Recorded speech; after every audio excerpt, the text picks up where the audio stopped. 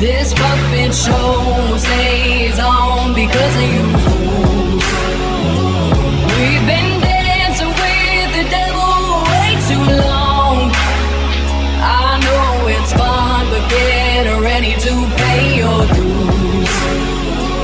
Oh God, come back home. This crazy world is filled with liars and abusers.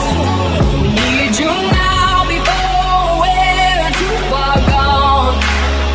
I hope one day they finally see the truth. God, we need you now.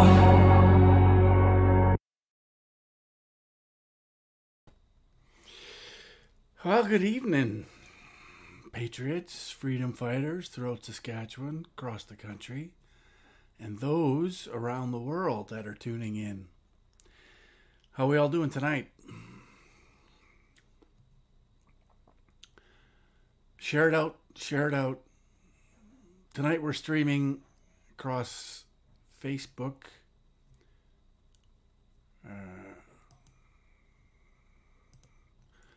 my regular Facebook, Mark Friesen, Canada First, Mark Friesen, Saskatoon Grasswood, and Forum for Canadian Sovereignty. Of course, I've lost control of Mark Friesen PPC, so that's gone, been hacked, can't get it back. Facebook doesn't care. But I am still shadow banned, so share this out as much as you can, you guys. Also streaming to YouTube, Twitter, DLive, and Rumble, as well as TikTok. Hello, TikTok. Good to see everybody tonight. So, some interesting things to talk about. Salim will be joining us this evening in about 22 minutes to share some of his wisdom.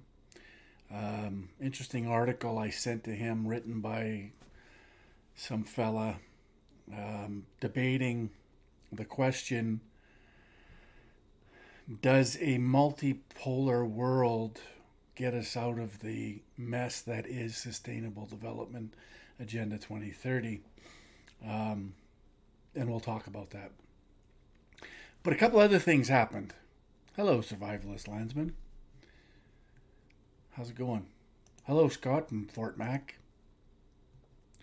Aaron wrote a letter to Charlie Clark's office about the nude man in women's change room and got a bullshit response. Of course you did.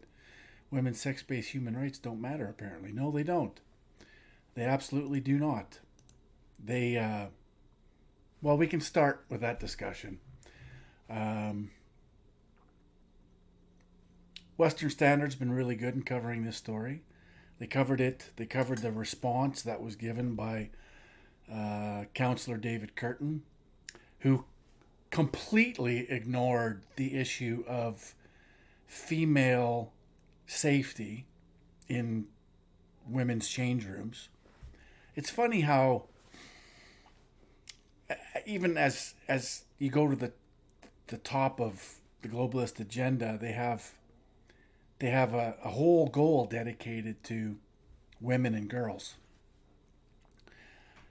Yet our city council is prepared to sacrifice our women and girls for the sake of transgender rights. Even though we know that predators and pedophiles use opportunities like that to gain access to women and young girls. We know this. It's a fact. Yet they don't care. David Curtin didn't address anything to do with female safety or security in city-run facilities. Could care less. It's all about the trans. It's all about quoting Human Rights Code in Saskatchewan. That and the code only says that they have to accommodate people who identify other than what their biology is.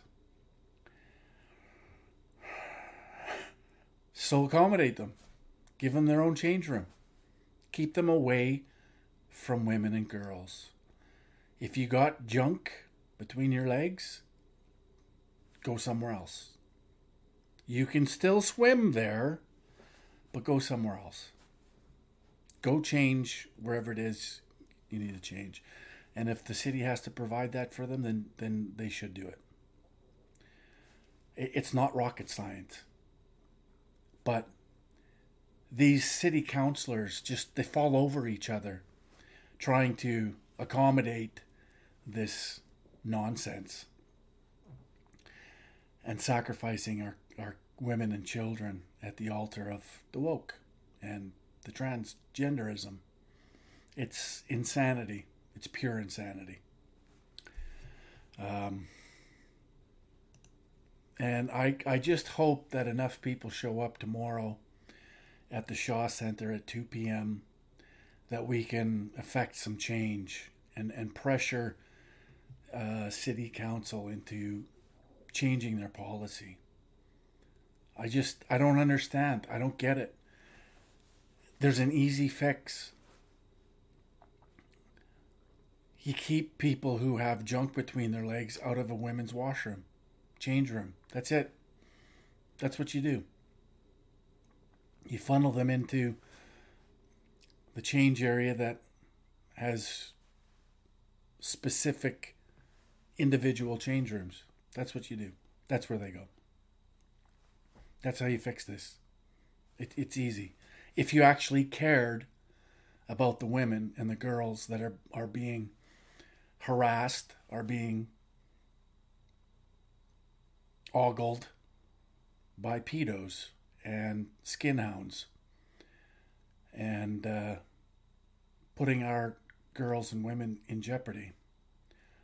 I don't get it. I don't get it. There has to be an easy fix to this.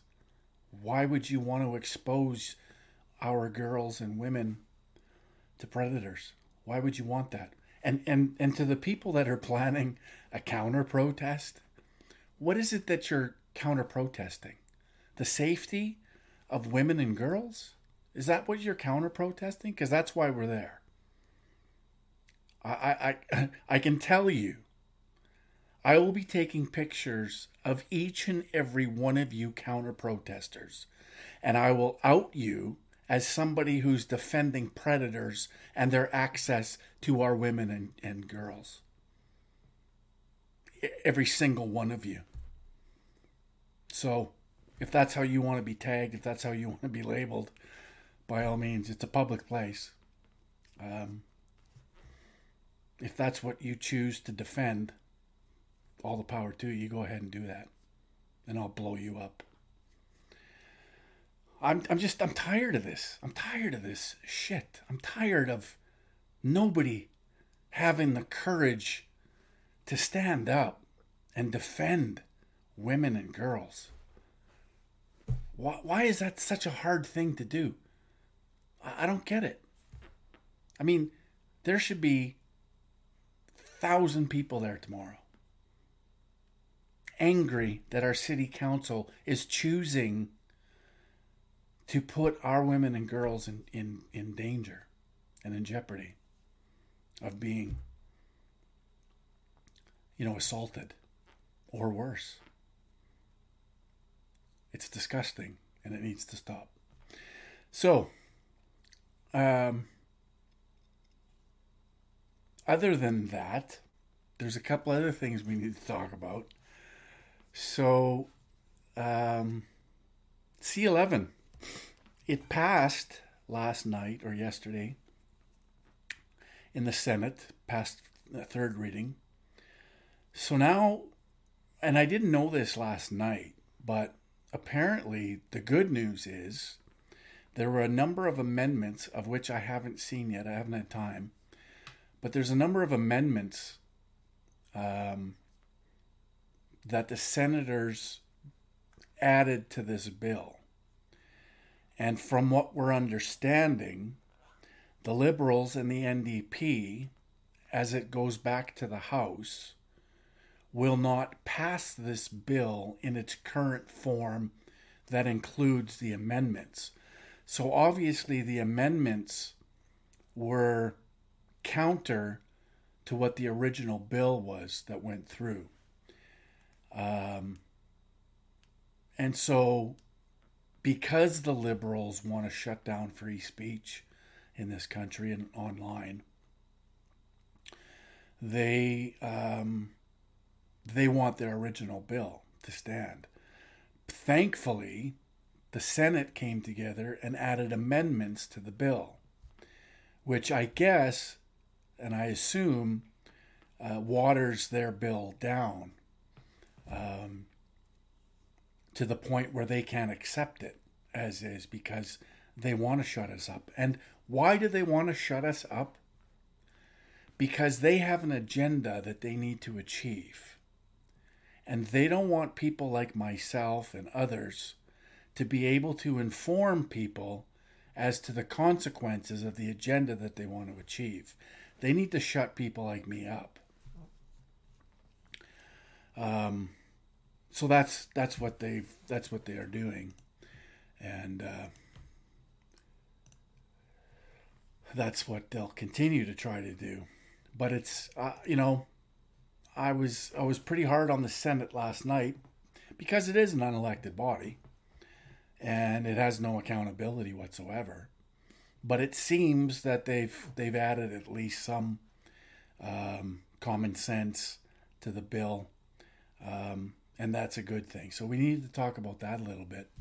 Also, I want to talk a little bit about C-21, which is the gun ban.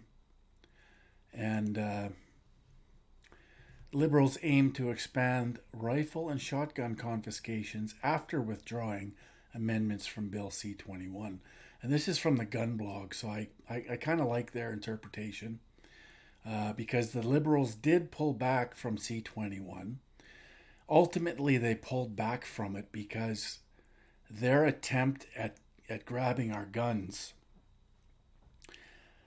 as much as it was affecting so many of us, it affected the First Nations people and their ability to hunt and trap because of particular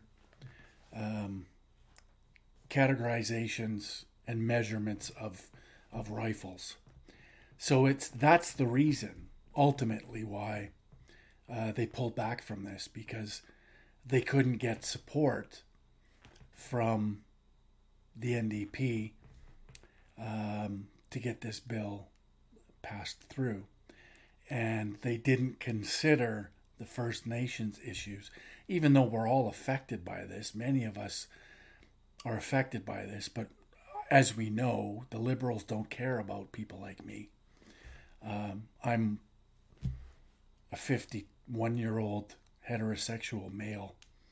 I don't fit into the victimology of the Liberal government, so I'm fair game for everything. But they didn't address the issue as far as it was with the First Nations. So anyways, Canada's governing Liberal Party will work with the NDP and the Bloc Québécois on new ways to expand its rifle and shotgun confiscations after withdrawing 2 amendments from Bill C-21 today. Remember, too, folks, that this has nothing to do with your safety. This has nothing to do with the safety of Canadians. This has to do with living up to the agenda that they've all agreed to. Agenda 2030, Sustainable Development Goals, and UNODA, and the Small Arms Treaty, and getting new regulation in to make your guns that you own today illicit firearms.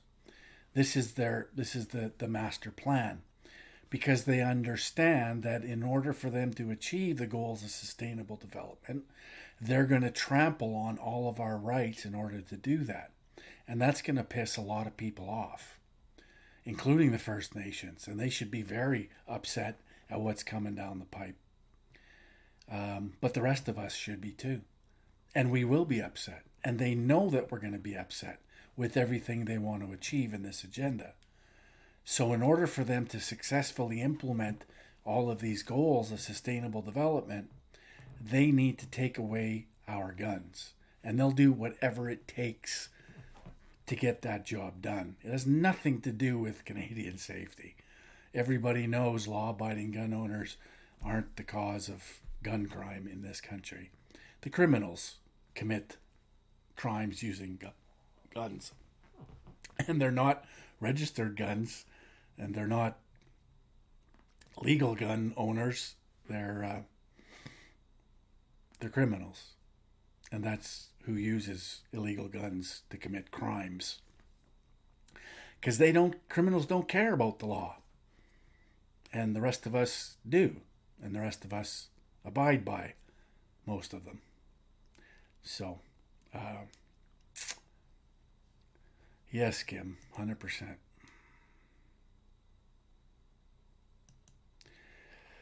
So, anyways, we are now getting to work on our parliamentary colleagues to craft a clear solution that will keep assault-style weapons off our streets.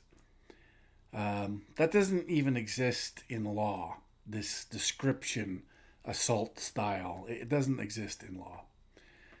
Prime Minister Justin Trudeau's minister in charge of the crackdown said today on his personal Twitter account, Mendocino is a complete fucking moron. Pardon the French, for those of you who don't like to hear me swear. Sometimes it's necessary. Marco Mendocino is a fucking moron.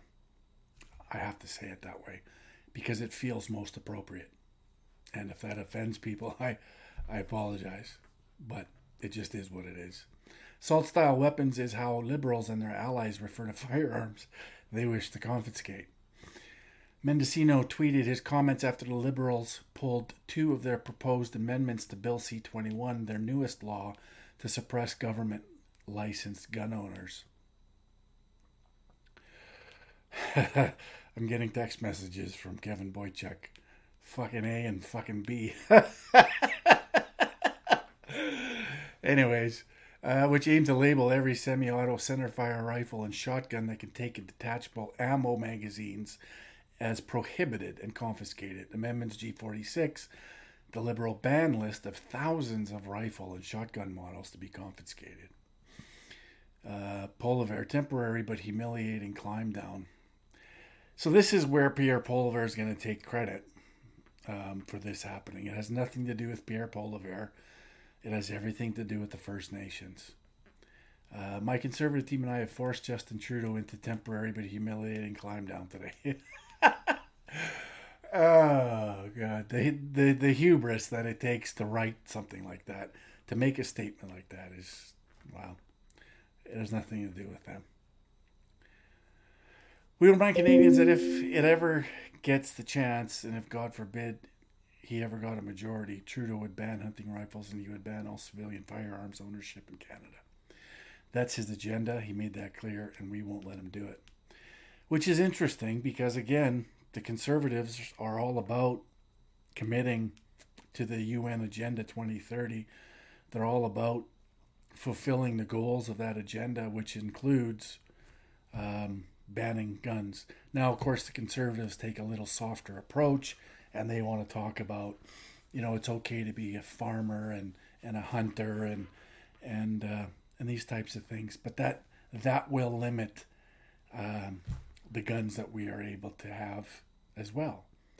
And that's also wrong. Again, it's legal gun owners aren't responsible for crime in this country. And regardless of what the gun looks like, regardless of how it operates, legal gun owners don't commit crimes in this country. Like 99.8% of crimes committed with guns are committed by criminals who don't care about laws. That's a fact. Anyway, Liberals are in coalition with the NDP. The NDP and the Bloc support mass confiscation. No, they don't, because they can't, which is why this happened. We extend our hand, and the request is clear. The government must do more to remove military stuff. Now it's military-style assault rifles from our homes and our streets. Christina Michaud, Bloc Quebec Member of Parliament, and SECU said on their personal Twitter. That's a gun grab lobby group. She means nothing. Trudeau proposed Bill C-21 on May 22nd as a legislative attack on to weaken citizens, destroy the firearm industry, and kill gun culture. Hang on a second. I have to make sure I invite Salim to the studio before I forget.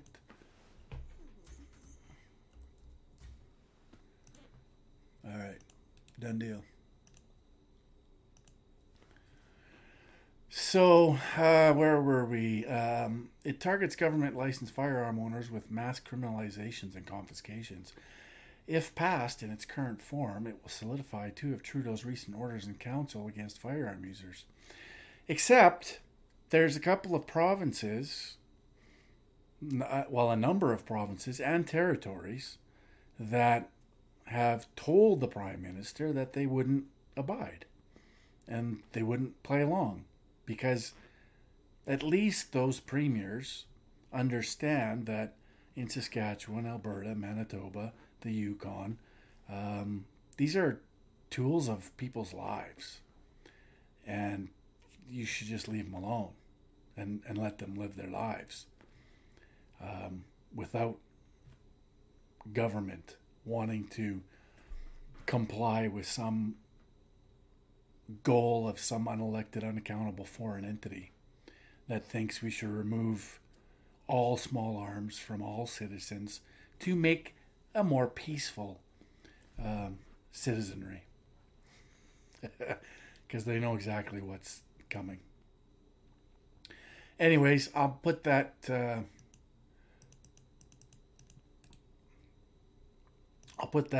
link in the chat, and you can go and check it out for yourself. There's one other thing that I wanted to show you guys.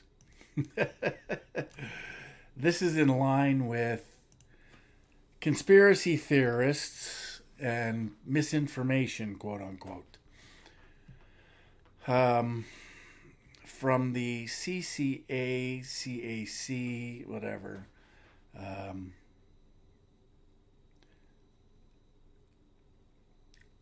It's an organization in Canada. Misinformation can cause significant harm to individuals, communities, and societies because it is designed to appeal to our emotions and exploit our cognitive shortcuts. Everyone is susceptible to it. We are particularly vulnerable to misinformation in times of crisis when the consequences are most acute.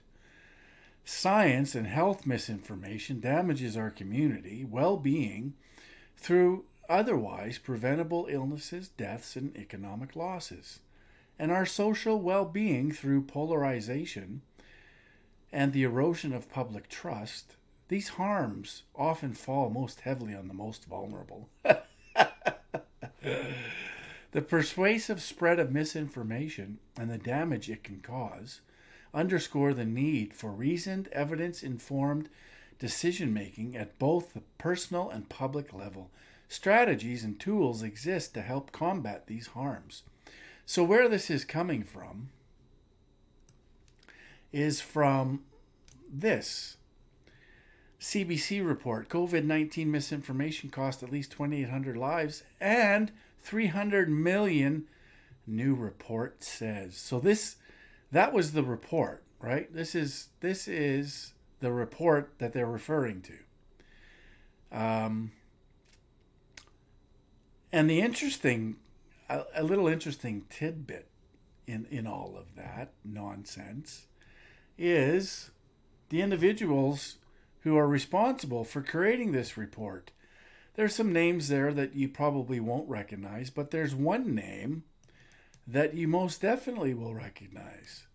David Rothschild, economist, Microsoft Research, from the Rothschild banking empire. So they have their fingers in reports like this, and they have their fingers on a lot of different things that frame people like myself. That's how I made it onto the UNESCO list. Myself and Maxime Bernier, and Laura Lynn Tyler Thompson, and Chris Sky, and a number of others as conspiracy theorists. It's through groups like these that we end up on those types of lists. Because we tell the truth. And it goes against the narrative that they're trying to build. It goes against the perception that they're trying to create with all of this insanity. And we know this to be 100% false. We know that the jab has killed far more people than the unjabbed.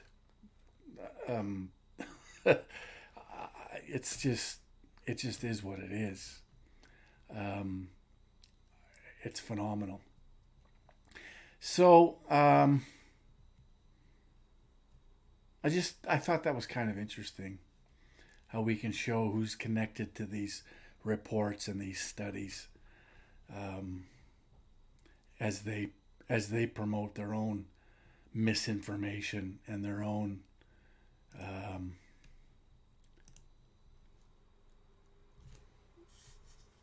propaganda, because that's exactly what it is. So, give me a second here. I have to send something to my computer. Sorry, TikTok, you're going to go away for a second. Hang on.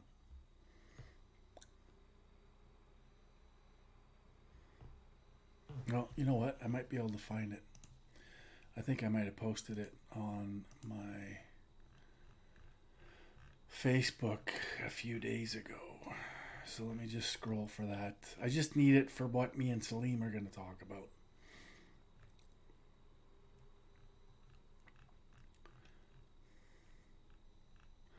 Oh, by the way, we posted our second episode of the SDGs and what you need to know. So that's been posted up and out there.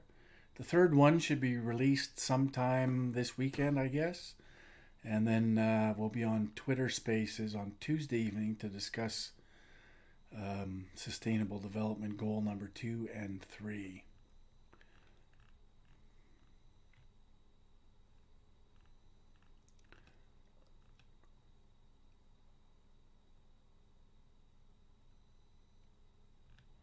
Sorry guys, I'm just looking for this one link that I shared a while ago.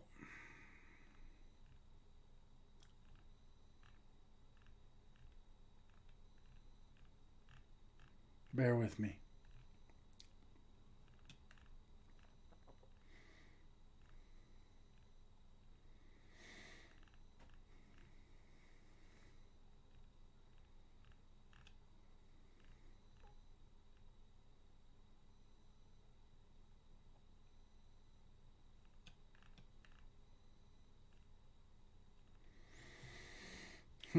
Not there.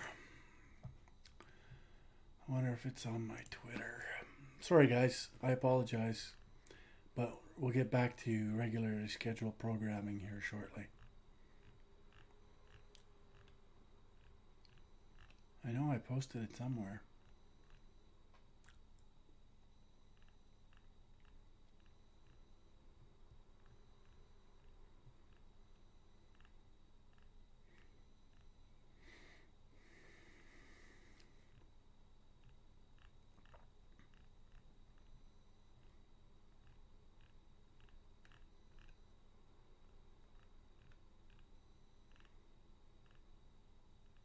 Oh yeah, there it is. Very good. All right.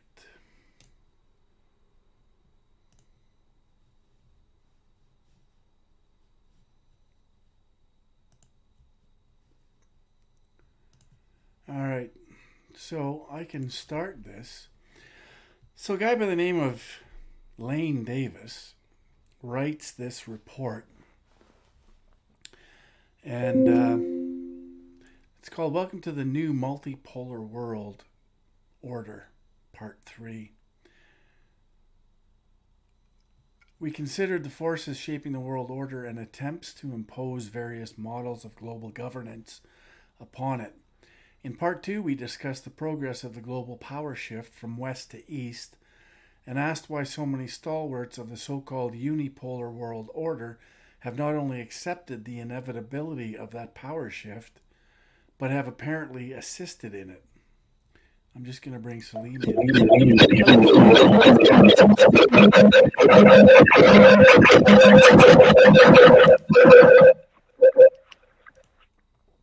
Hello, Salim.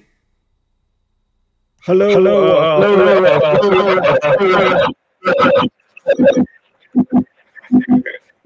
I'm having an echo. I was having an echo. Yeah, it's still got some sound issues.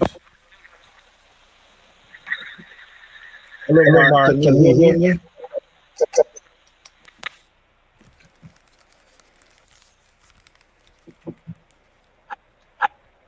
Okay, try again.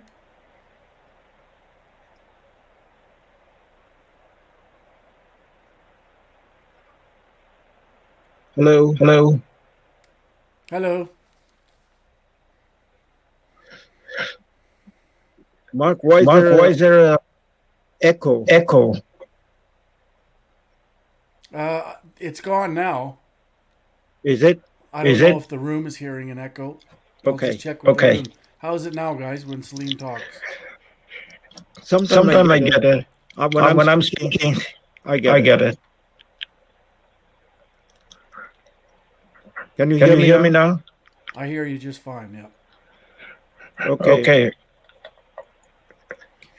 How is it now? They're still getting an echo. All right, so I have to plug in.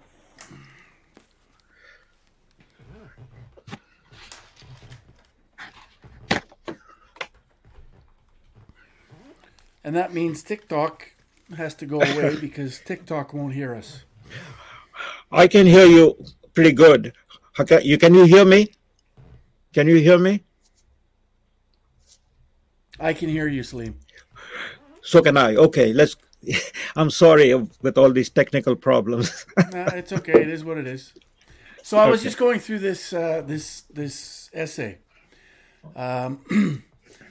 So I'll just go on to read a little bit more of it. Yeah, go ahead, please. The so-called unipolar world order have not only accepted the inevitability of that power shift, but have apparently assisted in it. Ostensibly, the multipolar version of the world order is a departure from the unipolar model in the sense that it will supposedly genuinely observe international law and share power among the broader coalition of nation states. As a result, it will introduce supposedly functioning multilateralism into global governance, arguably for the first time. To some, this multipolar model sounds preferable to the current international rules-based unipolar model. Yet, when we look at the statements of the touted leaders of the new multipolar world order, their objectives are indistinguishable from those of their unipolar counterparts. For one thing, they express the unwavering commitment to sustainable development Agenda 2030.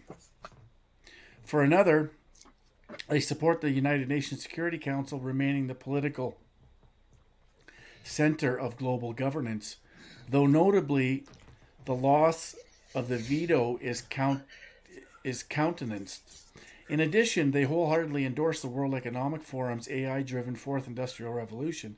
They also regard censorship and the information control as necessary to fight infodemic and to protect the world against disinformation. So basically, what he's saying, Salim, is that yes, there is a multipolar world sort of being developed through, I think, he's obviously inferring BRICS and the BRICS nations coming out of this, and they want to remain multipolar rather than under this unipolar. But the question in the essay is, but these countries are still committed to achieving the goals of sustainable development and Agenda 2030. So how is this going to change things from. It's still. I guess his argument is still that it's still going to be sort of seen as a unipolar world if they're still living up to the commitments of Agenda 2030, right? Yes. I took a quick look at this piece that you're discussing, and it needs to be discussed because I think what the man is raising, the question that he's raising, his name is Ian Johnson, I believe. Is that correct? Ian Johnson? I mean, Ian Davis. Ian Davis, okay, yeah.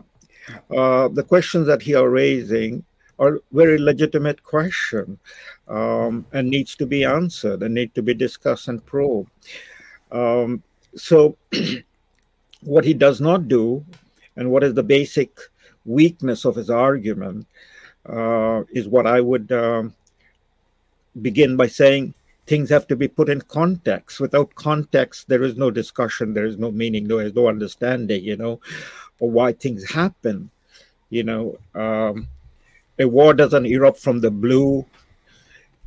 A baby doesn't fall from the mother's womb from the blue. Things happen before that leads to the issue. This man makes the argument, but he doesn't provide the context of what is UN Agenda 2030, Sustainable Development Goal, Millennium Goal, and the whole idea of globalism, a one world, borderless world. So that's a broad discussion, and I can only, within the limited time frame I have, I can only raise pointers, Mark, because if I was writing an extensive paper to take on Ian Davis's position, it would be, a 10,000 word paper at a minimum. So, so given those caveats, so let's begin the discussion. It is even broader than Ian Davis is talking about. And by the way, I mean, just as like coming on, with all of these gadget problems in our computer, me being a totally computer illiterate person, I have to talk to my 17-year-old daughter to get me started. So that's the situation. But as I was coming on, in the back of my mind, hearing you speak, was, well, this is going to be the discussion to the conference that you and I have been invited. And I'm really looking forward to that. The whole discussion, at least one of the major discussions, is to go through both the UN Agenda 2030 and all the other associated goals of the UN that the Canadian government signed on as part of the World Economic Forum. And in my context, or in my view, to go back into the historical development of the idea. So here is something very preliminary of this. Look, the one world concept, one world order, does not originate in India, just to take an example, or it does not originate in Africa or in China. It is a global North project. Among a segment of the people agree, I mean, we can say the Council of Foreign Relations, the Bilderberg Group, the Bohemian Grove, the Trilateral Commission, and the World Economic Forum. These are all platforms, organizations that were created by the global North, or the elite of the global North, right? Funded, bankrolled by the global North. Let's agree upon that. Let's settle that issue. Yeah. The Rothschild and the Rockefeller Foundation, the Vanderbilts, the JP Morgan Chase, and so on and so forth.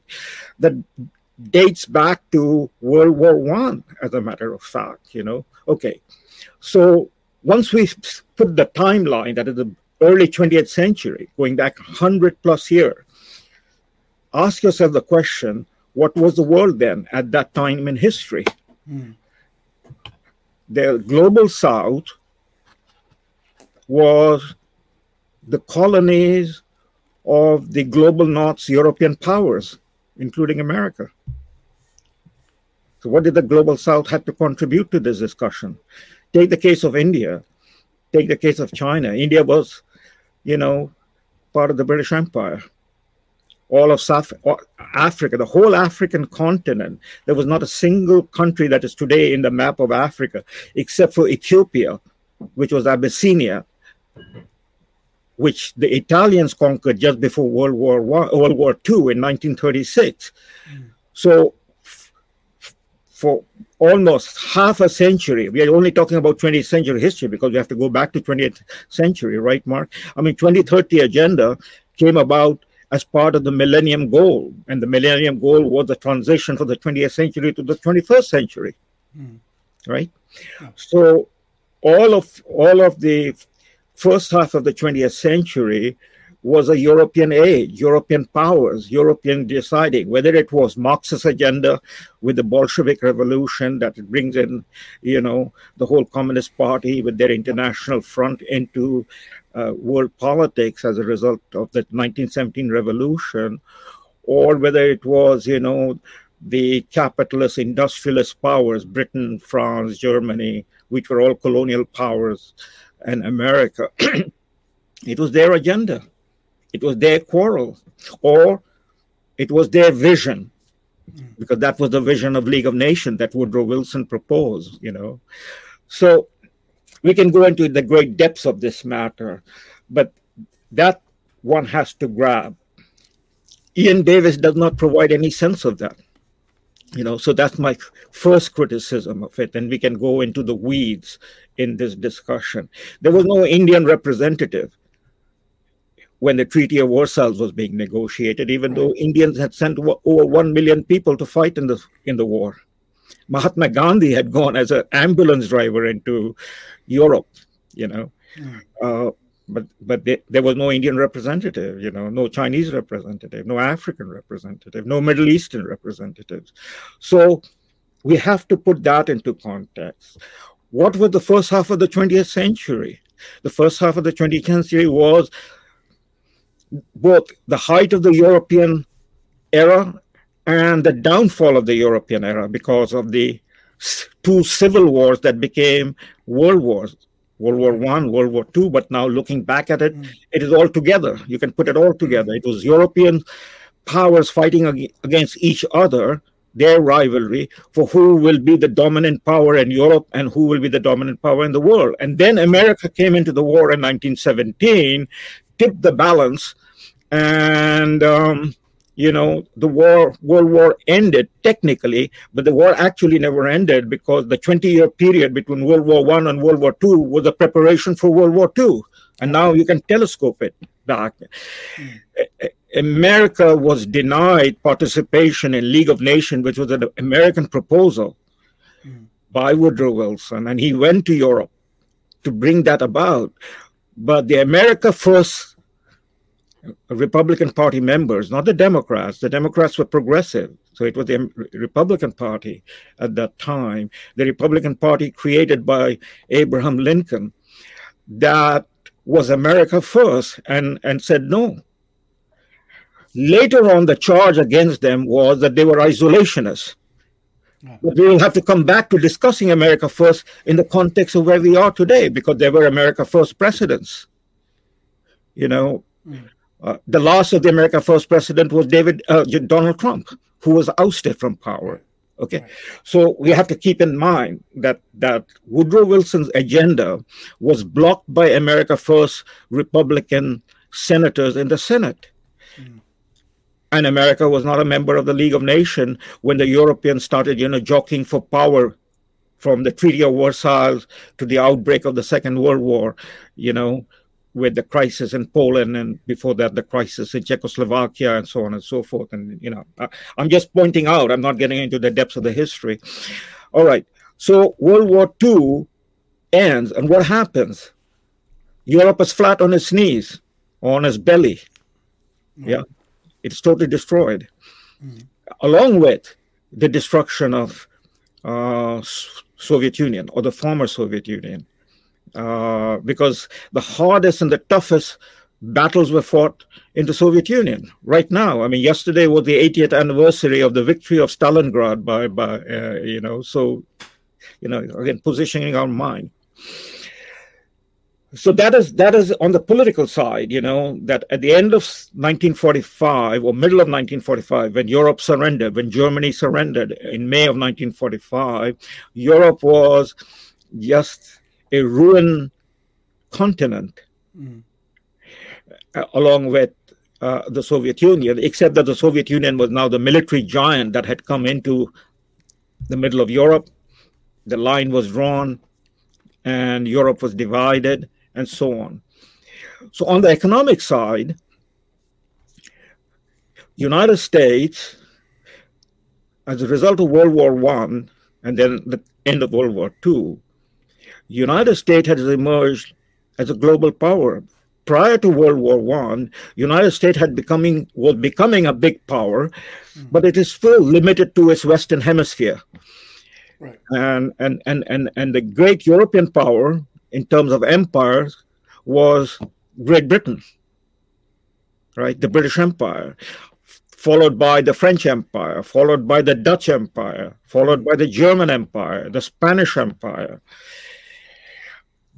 At the end of World War I, the American economy, in terms of global economy, was estimated to be 1/3 of the global economy. That is 33% of the global economy was American economy. So America had become the giant. America had almost overtaken Britain in terms of global economy and GDP. At the end of Second World War, 1945, from 33% of the global economy, America had become 50% of the global economy, if not more. The one power, one country was now the economic giant. All the rest in the world together made up 50% or less, and America alone was 50%. America was a technological power, military power, economic power. And then you might add on to it, America was also seen to the rest of the world as a cultural power, political power in that sense. The American music, American movies, American media, American newspaper, Time magazine, and so on and so forth. So America was the voice. So that's 1950 going forward. So I have, in a thumb scale, thumbnail, I have put you a picture, drawn for you a picture, right? It is only after 1950 that, in the period after the Second World War, 1945-50, that begins the decolonization.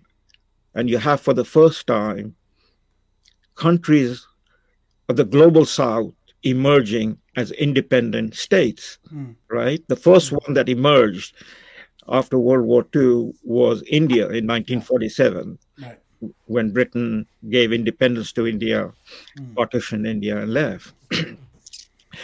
Then in 1949, the Chinese communists won the civil war inside China by defeating the nationalists that were being supported by the American Chiang Kai-shek.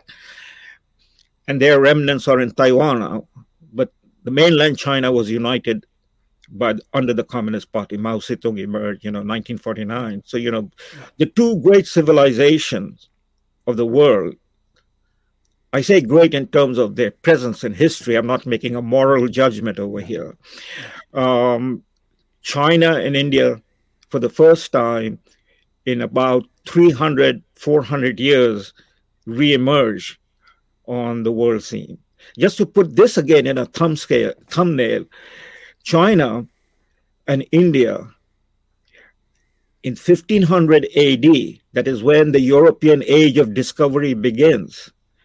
Europe was just then at that time, in the end of the 15th century, beginning of the 16th century, just emerging out of its own backwardness. And India alone, according to historical figures, India was over 30% of the GDP at that time, and China was over 30% of the GDP at that time. So together, India and China were together 2/3 of the world economy in the 16th century. America did not exist, right? So Latin America did not exist. These were colonies that were going to emerge under the Spanish, the British, and so on and so forth. So again, put it into context, 500 years later, India and China are emerging as an independent country, with their own civilization, their own language, their own culture, their own history. They're emerging because of the ruin of the Second World War, in which the European powers committed, a multilateral suicide. That is what it was, which is what we are facing now in Ukraine. if it goes nuclear. So from 1950, you see the emergence of the global South as independent countries. But what was in 1950 for the rest of the world, that is for the global politics? Second World War had ended, but a new political situation emerged, and that is the Cold War, a bipolar world. On the one side, America leading technically what is called the free world, and on the other side, Soviet Union at the head of the socialist communist countries, along with China. China was connected with Soviet Union as communist power. So the world was divided. It was a bipolar world, and America was 50% of the economy of that world. All right. So if you go into the discussion of the second half of the 20th century, from say 1945 to 1992, when the Soviet Union collapsed, nearly 50 years, the second half of the 20th century, what is the main issue in global politics? There are two main issues in global politics. One main issue is to prevent another war, a global war that would become nuclear. And so while the line is drawn in the heart of Europe, subsequently both the American leadership and the Soviet leadership engage in the number one issue of the time, which is to bring about some sort of a detente, peaceful coexistence, arms control, disarmament, campaign for nuclear disarmament. That is what preoccupied the two global powers, the two superpowers, because both had become atomic powers, right? And then America got engaged in warfare in the pretext of trying to contain the expansion of communism. So the war in Korea, the war in Vietnam, the wars in Africa, including the wars in the Middle East, and the wars in Latin America, in Central America, Guatemala, Nicaragua, El Salvador, Cuba, the missile crisis. That was the number one issue. People have now forgotten it. Right. It seems Ian David has forgotten it. There's no mention of all of these things. That's the contextualization. The second issue that preoccupied the major powers, and the major power being the United States, was to bring about an economic development in those parts of the world which America was a dominant power. So it begins with Europe, the Marshall Fund, the European Recovery Program. It was offered by President Truman and is known as Marshall Fund because George Marshall was the Secretary of State who delivered the pronouncement, but it was backed by American financial, powerhouses. The Rockefellers, the Rothschild, the J.P. Morgan Chase, and so on and so forth. They were the ones who were backing it up for the development of Europe to recover from the wasteland that Europe had become during the Second World War. But also very important, Mark, because as a result of the Second World War and the coming of the Soviet Union into Berlin, the communist parties of Western Europe are the most powerful and influential parties. In Italy, the Communist Party was the largest political party. In France, the Communist Party was the largest political party. Why? Because they became associated with patriotism. They fought the Nazis. They were the resistance. Intellectuals, students, trade unions, and the same in Britain. Because remember, Churchill, within a matter of a month after the war ended, he was out of his job. He was defeated and replaced. And he was replaced by hardline social democrats who were influenced by communism. Thus began the withdrawal of the British Empire. And they were preoccupied with the economic repercussions. They'd gone through the Great Depression in the 1930s. Then came the war, and they're flat. And now they have to recover. And America is the only country that has the resources, not Soviet Union. And so Marshall Fund, the recovery. But it was not simply the recovery of Europe The Americans created. The Americans created the United Nations. Americans created the agencies of the United Nations, that is the World Bank, the International Monetary Fund, the Bretton Woods thing, and the dominance of the American dollar. And so it was a question of also providing, that is the American idea of development assistance. Canada participated in it because Canada and America were the only two countries that was untouched by the war.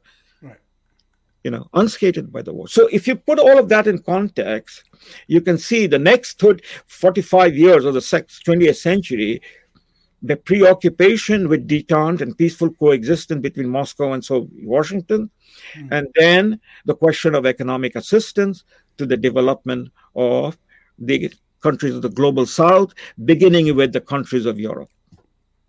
All right.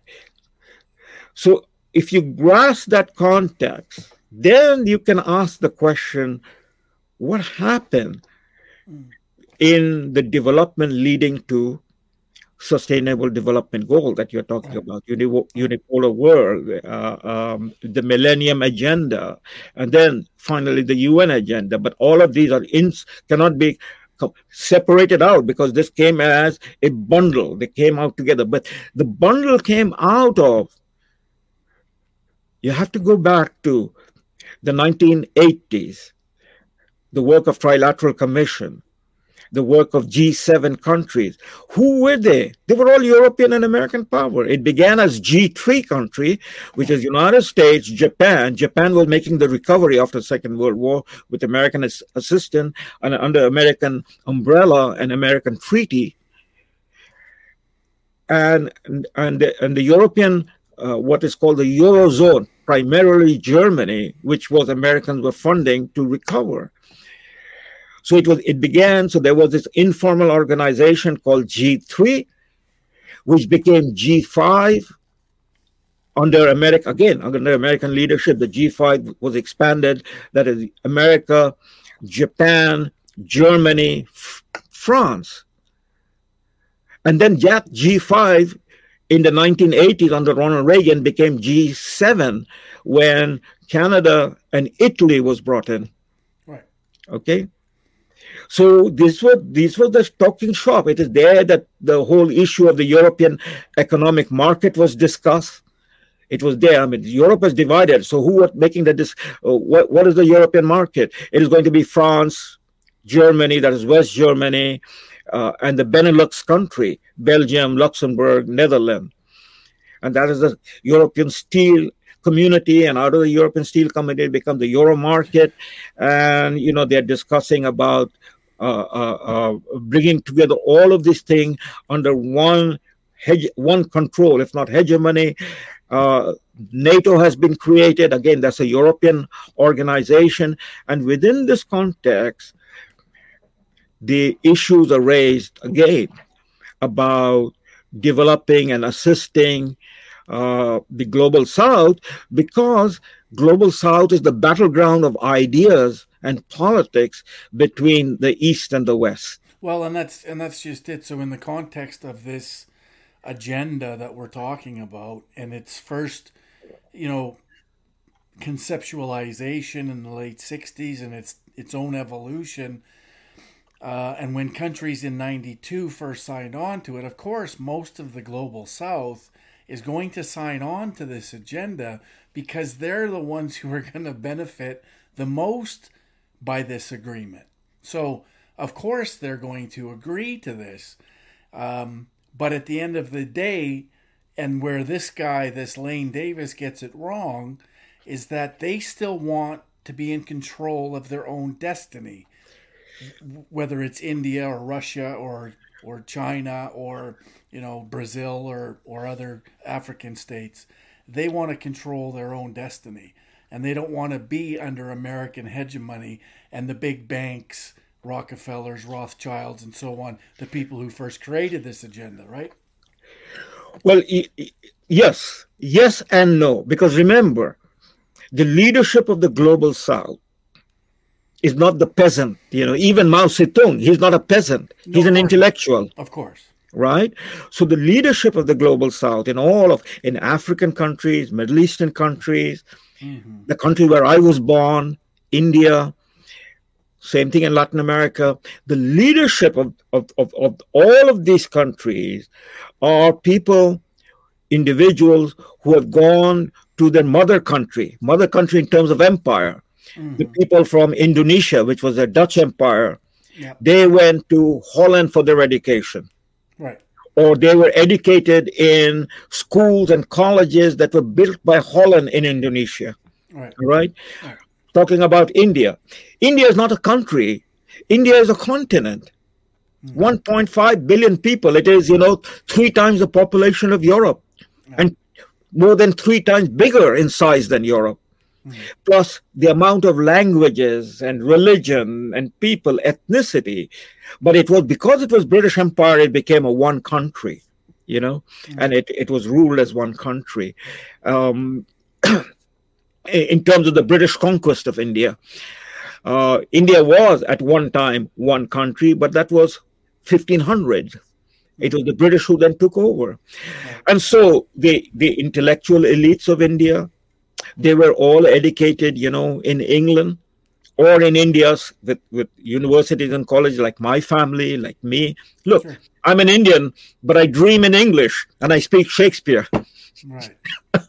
So the point I'm making is that immediately after the Second World War, the leadership of all of these countries, the African countries, they are all Francophone countries. I mean, when you talk about Francophone countries, the majority of Francophone countries are in Africa because France was the empire. Yeah. So Senegal, Ivory Coast, and Algeria, Tunisia, Morocco, these are all French-speaking countries. Right. And the leadership came from people who were educated in French universities, spoke French, and so on and so forth. So that's the first and second generation of leadership in the global South. They looked to the West. They participated with the West. Right. And the West wanted to assimilate them and integrate them to oppose the Soviet Union. But again, I'll say, hold on, among the intellectuals who were educated in Paris or in London, or in Amsterdam or in Berlin during the period of the empires, many of them turned out to be Marxists also. Yeah, right. I mean, London School of Economics, Fabian, Frankfurt, Frankfurt. So you see, it is a mixed bag. The point that has to be understood is both Marxist globalism, that is in terms of world revolution, and the capitalist globalism that comes out of, the progressive agenda of the Western powers, that is the English-speaking powers. Here's something I have never mentioned to you, but I'm going to mention it. I was going to mention it in Calgary, but I will share with you here something that is possibly will open, get stars in your eyes. In the middle of Second World War, 1942 and then 1943, the World Council of Churches, the Episcopalians and the Evangelical Pentecostal churches, that is basically Protestant churches, not Catholic churches, the World Council of Churches, they were meeting in their annual conferences. It was called the Malvern Conference. In 1942, they met in America. In 1943, they met in England. And so I have the documentation right in front of me. If I can get my glasses together, I will just read you a few points, not take up too much time. So this is from the 1942 conference that was organized. The World Council of Church people met in Ohio Wesleyan University. And the main agenda on the table that they were going to vote upon, I'll just read to you a few because it's a long list of agenda, but just a few. Right at the top, a world government of delegated powers, complete abandonment of U.S. isolationism. You see, that was a Republican agenda. Mm-hmm. The World Council of Churches is a progressive movement, and they're saying complete abandonment of U.S. isolationism. America must take its responsibility and leadership. Strong, immediate limitation on national sovereignty. Just absorb that strategy, that demand that they have on the table. Limitation on national sovereignty. International control of all armies and navies. So when this conference is meeting, there is no UN. UN will come around in 1945, right. But they're laying down the agenda. Right. And who are they? I will read you the names. A universal system of money, one currency. Well, one currency would emerge under the World Bank with the US dollar. Worldwide freedom of immigration and migration. This is not an agenda that came up only, in 2018 when Justin Trudeau went to sign. It was right there in the Melbourne conference in America. Then there's another long list, but it has to do with Second World War. Second World War is history, but those points that I read to you, they're the current points. The meeting, I'm just reading a passage of the report.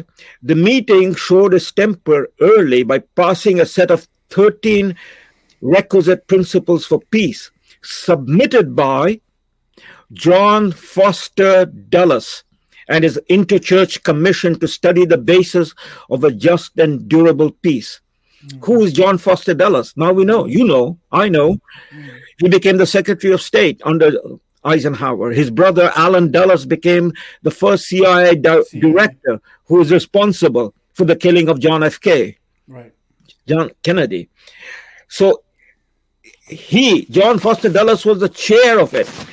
He was the chair of it along with 300 of the 375 delegates who came to that conference from England and, of course, all across North America. So the Canadians were there. With 15 bishops of 5 denominations, 7 seminary heads, including all the Ivy League schools, Yale, Chicago, Princeton, Rochester, 8 college and university presidents, Princeton, Harvard, etc. Practically all the ranking officials of the Federal Council and a group of very well-known laymen, including John R. Mott, Irving Fisher, and Harvey S. Firestone. Harvey S. Firestone belonged to the family of the Firestone Tire, Yep. Intellectually, according to Methodist Bishop Ivan Lee Holt of Texas, this is the most distinguished American church gathering I've seen in 30 years of conference. And finally, I will read to you, because again, it's a 5-page document I have. I just want to bring this to your attention. Politically, the conference's most important assertion was that many duties now performed by local and national governments can now be effectively carried out only by international authority. Individual nations must give up their armed forces except for preservation of domestic order and allow the world to be policed by an international army and navy. The ultimate goal, a duly constituted world government of delegated powers, an international legislative body, a criminal court with adequate jurisdiction, international administrative body with necessary powers, an adequate international police force, and provision for enforcing its worldwide economic authority. There you have it, my friend. This is the people who are sitting in Council for Foreign Relations, who are sitting in the Bilderberg Group, who are sitting in the various think tanks, and who are the presidents of all the major universities in America and educational institutions in America, and the interaction and the fusion between the government and the churches and the private bodies, right? So this is nothing new.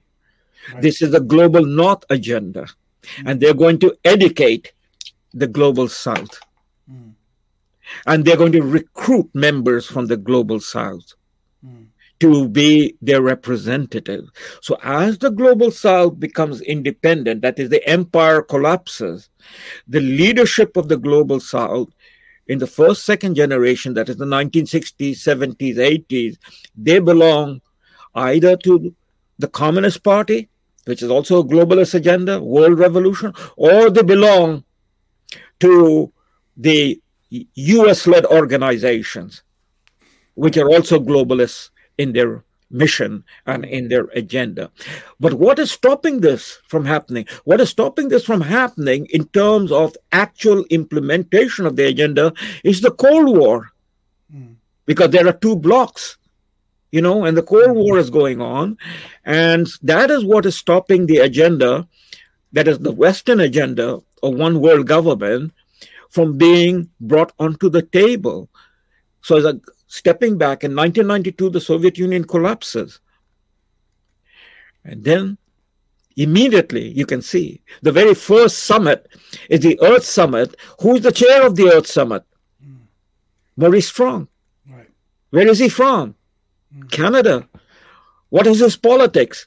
He's a Marxist through and through, but he's also connected with the Rockefellers. He has worked for the Rockefellers. Right. He's representing the Council of Foreign Relations and so on. What is the first thing that they put on? Just imagine, at a stroke of a pen, it is this conference, the Earth Summit, the leading power is, of course, the Western powers. Right. By this time, the Europeans are now pretty much, back on their feet. Germany is going to get united. France is there. Britain is there. The American economy was at its height in the 1950s and 60s. And from that height, the American economy started going down because other economies start coming up, especially the European economy, the Japanese economy. I'm talking about the 1990, coming into 1990. So American economy starts slipping from over 50% of the GDP to where American economy eventually stabilizes around 30% in the 1990s. Right. And what is the agenda? The agenda moves from, a nuclear disarmament, from, peaceful, bringing global peace, to man-made global warming is the biggest crisis in the world we have to deal with. How come it happened in a flash of an eye, in a blinking of an eye? Because all of this had been prepared from beforehand. Right? And it was stable, and there it was signed. It was signed in the case of Canada. Canadian led the Earth Summit. Canadian Prime Minister signed on to the Earth Summit, Brian Mulroney. And of course, President Bush, who was a CIA director, who was a vice president, whose family is deep inside the Council of Foreign Relations, 100%. comes out and announces New World Order. Yeah. Okay, so now the agenda is man-made global warming, and it is about decarbonizing the global economy, right? It is going to be the Kyoto Protocol leading on to net zero and so on. Well, Canada is signed on to it at the Earth Summit and at the UN when the Kyoto Protocol is discussed. The critical point is the Global South is exempted from it. Right. The two major players that is exempted from it is China and India. Right. So why will China and India oppose the Earth Summit? Right. They are going to be the beneficiaries. 100%. Absolutely. Right? Absolutely. So how are they going to be the beneficiary? Because with the carbon pricing and taxing, which is what they're doing now, of wealth. Right. Yeah, they're going to. That is the thing that is being dangled in front of the global South. There will be redistribution of income. Great.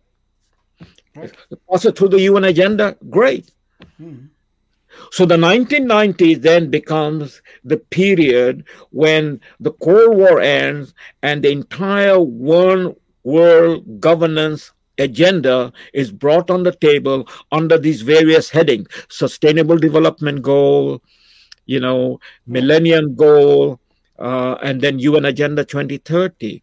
When you look at the UN Agenda 2030, as you have done, and as I've talked about with you, the 17 chapters, you look at most of the chapters. These chapters were written up in individual programs during the Cold War by the G7 countries and put through the European Union and the United Nations. What it is about hunger removal. It is about clean water. Yeah. It is about development. It is about electric power. Now, why will the Global South oppose those agenda?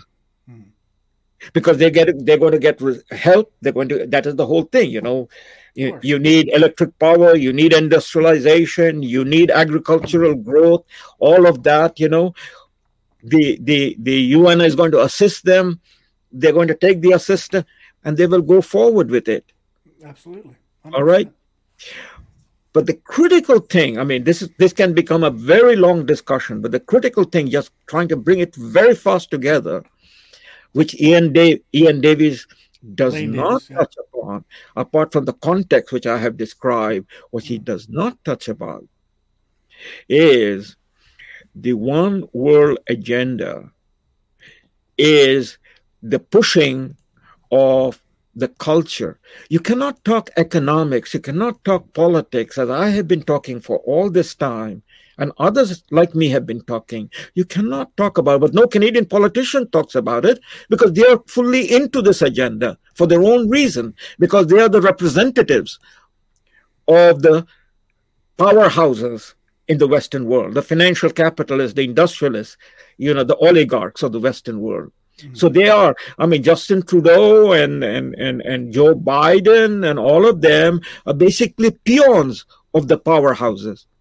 Right. They're not the people who are the actual power, they're the puppets. As I just read to you, the Melbourne Conference from 1942, it is the Wall Street powerhouses that are financing this agenda.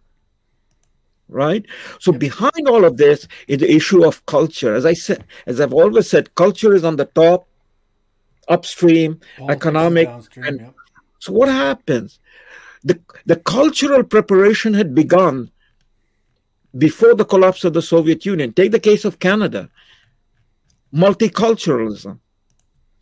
Where have we arrived with multiculturalism? I wrote a book about this. I've been talking about this, but nobody in Canada pays attention or has paid attention because they think it is motherhood and apple pie. And the moment you speak against multiculturalism, then you become a racist. You become a bigot. Right. Right? I was declared an Islamophobe. But what is multiculturalism? Multiculturalism inside a country is to destroy its identity. So that's where you have Justin Trudeau saying in 2015, Canada has no core identity. His father began multiculturalism in the 1970s. And, 45 years later, the son is saying Canada has no core identity. That's exactly part of the one world agenda. Absolutely, 100%. Because if you don't have your own identity, how are you going to resist the argument of one world agenda? Right. Yep.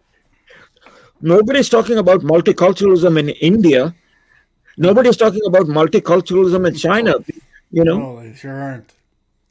Nobody's talking about multiculturalism in Malaysia, in Vietnam, in Brazil, because they're trying to build up. Because after 500 years of being colonized, they're trying to build up their own national identity, whether it is, Indian identity in terms of their own culture, their own language, their own religious history, their own tradition. Yep. And what are we doing in the Western world and have done over not 1 year or 2 years, over the last 40 plus years, that is almost half a century, what we have done is we have hollowed out and destroyed our identity of who we are, so that we can then become part and leaders of the one world agenda. Yes, 100%. So this is the issue. The issue comes down to now, where are we now? All of that thing that was put together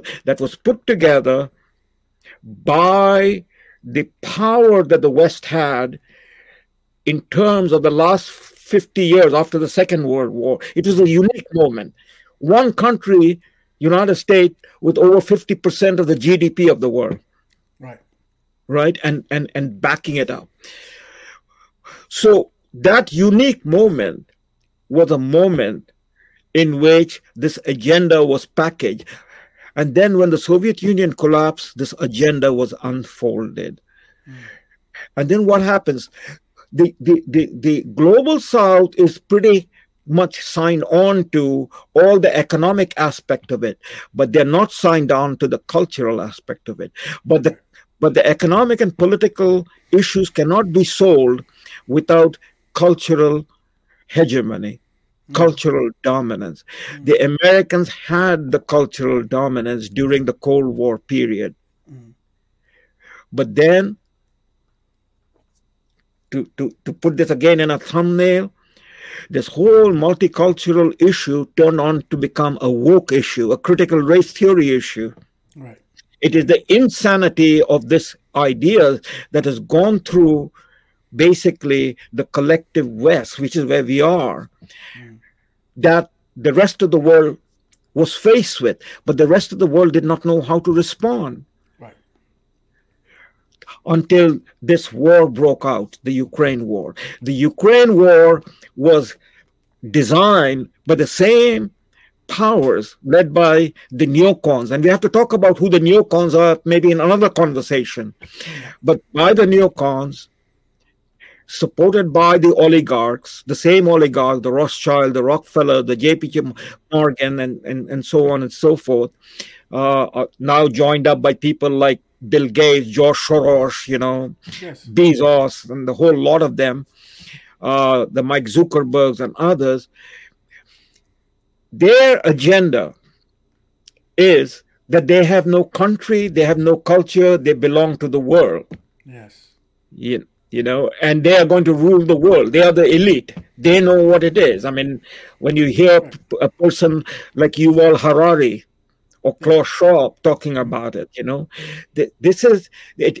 The rubber hits the road ultimately with the cultural issues. And what was the issue that our prime minister, our emperor dictator, going around selling the world once he became the prime minister in 2015, going to Africa, handing out money for abortion, for LGBTQ, for gay pride. But the people were confused. The leadership were confused. They didn't know what to do about it. On the other hand, the old civilizations that are strong with their identities and are not going to, in a sense, compromise, they are the Indians, they are the Chinese, they are the people of the Middle East, So on the top, you might look at China and say, yeah, this is China way, this is communism. But that is a thin layer. At the bottom is the Chinese people are a very traditional people in their own tradition of Confucianism and elder worship, ancestor worship, Buddhism and Taoism. The Indians, same thing. On the one side, the largest religious tradition in India is Hinduism, which is almost 5,000 years old, with their own history, with their own values, with their own way of doing things, Right. And they are not going to give it up. And then you have the Muslims, And that's why, Salim, that's why the world, in my view, has to remain multipolar. It can't go to unipolar. It goes against too much. There's too much friction in trying to force this unipolar world. It's impossible.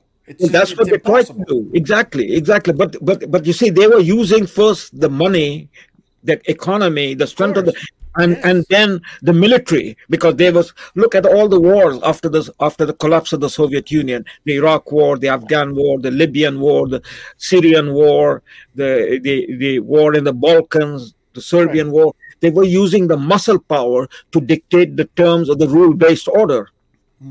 Okay? 100%. Yep. But again, the confusion remained because, these countries want development. They have a growing population. At the same time, they have their own cultural inheritance, and they're not ready to, walk away from it. Right. And more importantly, why should they? Of course. But more importantly, they have come about, they have emerged with the collapse of the European powers as colonial powers as nation states. Yeah. They have not emerged as empires. The Chinese have no agenda to recreate an empire because, their country is a continent, 1.4, 1.5 billion people.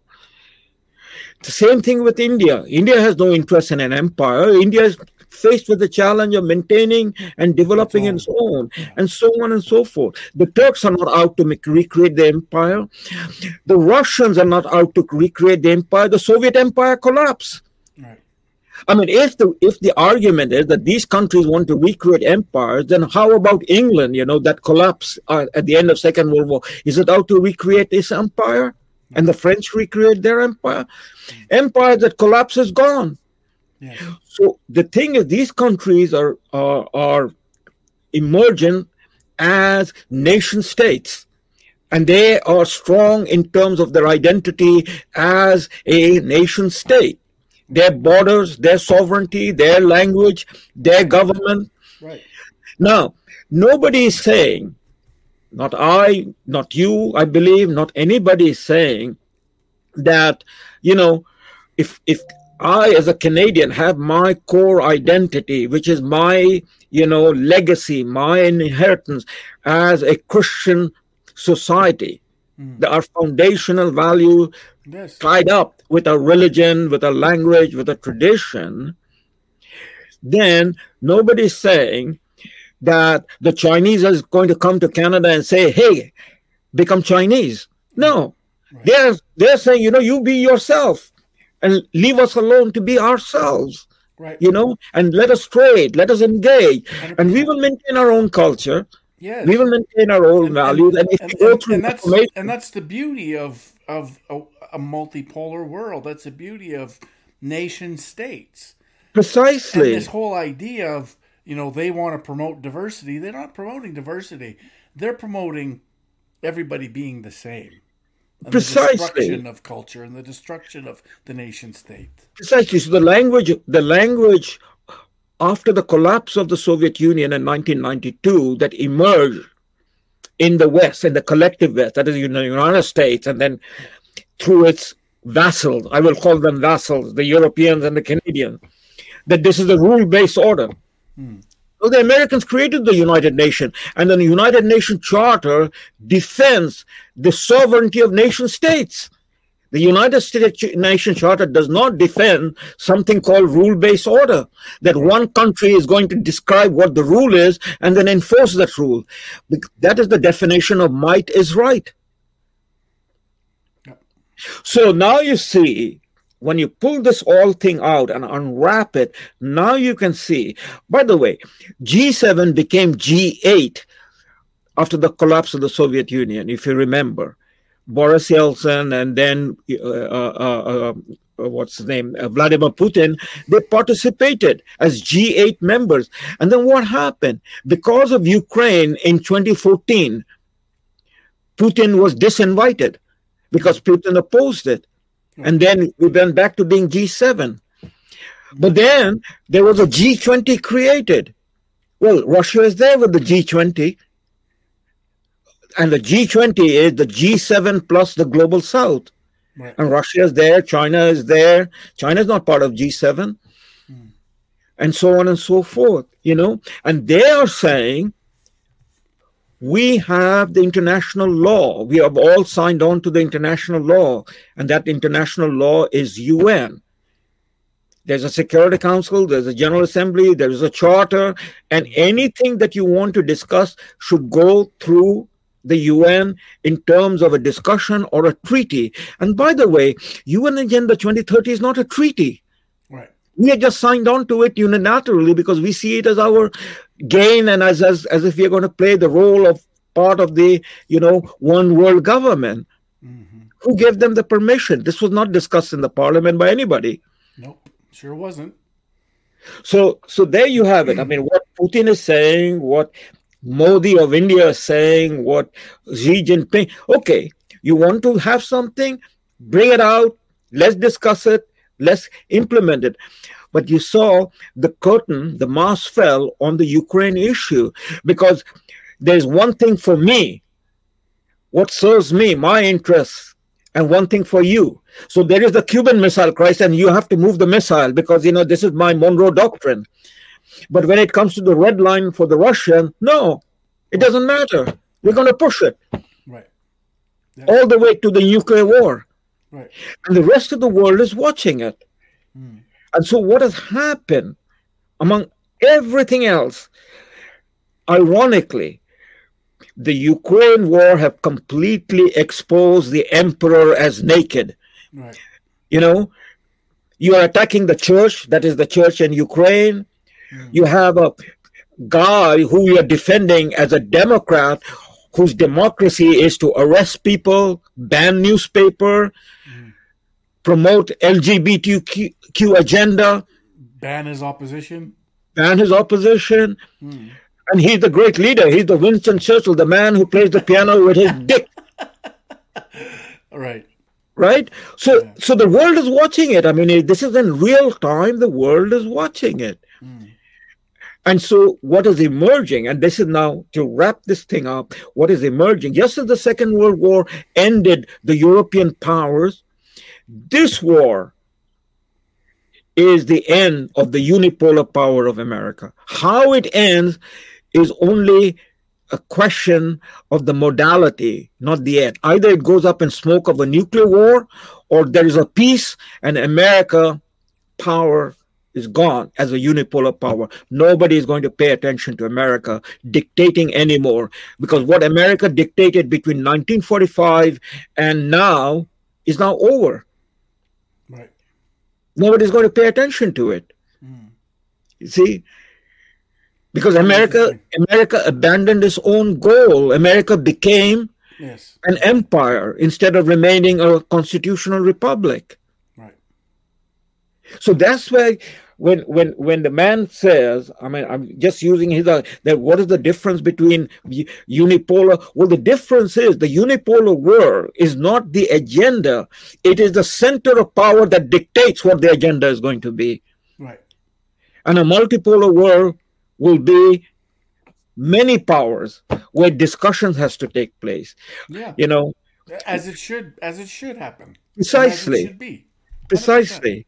And if you Indians want to maintain your caste system, you Chinese, you want to maintain your ancestor worship, you Muslims, you want to maintain your Sharia law, go ahead, do it, be my friend. We in Canada, we are a Christian country. Yes. Our value is freedom. Yes. But freedom based upon individual responsibility. Yes, 100%. This is our constitution. And we are going to shake hands with you. We will fly with you. We will play soccer with you. We will dance with you. But in Canada, this is our identity. You respect our identity. We respect your identity. Let us throw out Justin Trudeau and all the globalists from Ottawa. That should be our goal. 100%. Absolutely. Yes. Absolutely. Very well said, Salim. Very interesting discussion. This is very important. And that's what people have to wake up to. We don't go around telling other people how to live their life. Yes. Because we have to learn how to live our life as free, responsible, and accountable individuals. 100%. Absolutely. All right. On that note, I think we'll end it there. We're at about an hour and a half, and that's good. Fantastic discussion, and I hope this puts it into a bow, because it really does in a short way, in an hour. It explains, what we're all fighting for and what we're fighting against. So thank you for that. Yeah. Thank you for picking up this conversation or this discussion, because it needed to be clarified, and I'm glad that we took the opportunity to go through this clarification. So yes, and you know what, as an addendum to this, at some point we have to come back and talk about our constitution, because just as the unipolar hegemony or rule-based order has proven to be basically an emperor without clothes, we are right now, as we are speaking, we are marking the first anniversary of the Freedom Convoy movement. And what the Freedom Convoy movement did was to prove the Canadian emperor is naked. Our constitution is basically a hollow document, and the Yes. Canadian people have to wake up to that. We cannot have freedom in Canada unless we revisit the argument of what sort of a 100%. federation and what sort of a constitution we have. Let's reserve that conversation for next Friday, Salim. I I, think that'd be a I good I'm one. reserved for you for whenever you want, but Let's do it it. is a conversation that has to go through a multiple Yep, score, because it cannot be done in one for sure. engagement, because there's lots of questions to ask and a lot of confusions to deal with, and sadly to speak, our leaders are totally invested in a document that is, by the way, has no reference to we the people. No, 100%. Absolutely not. Yep. Okay, sir. All Thank right. you. Thank you, my friend. Thank you. And Much good night. appreciated. Good Good night. night. All right. Another phenomenal discussion with our national treasure, Salim Mansour. He wrapped that up in a tight little bow. I like that. This will be a good one. So that's going to be a wrap for tonight. Tomorrow in Saskatoon, 2 p.m. at the Shaw Centre. If we can't come together en masse to defend women and girls, because the state, i.e., Saskatoon City Council, can't for the life of them defend women and girls and their safety, then we have to do it. We have to come together. We have to do it. So I'm hoping for a huge attendance tomorrow to make the point as strong as we can make it. It's incredibly important. We have to do this. And this is part of taking responsibility back. Can everybody hear me okay? Because William says he can't hear me very well. Are you guys hearing me okay?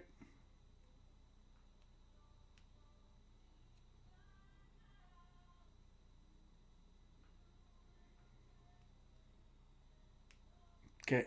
All right. Good. So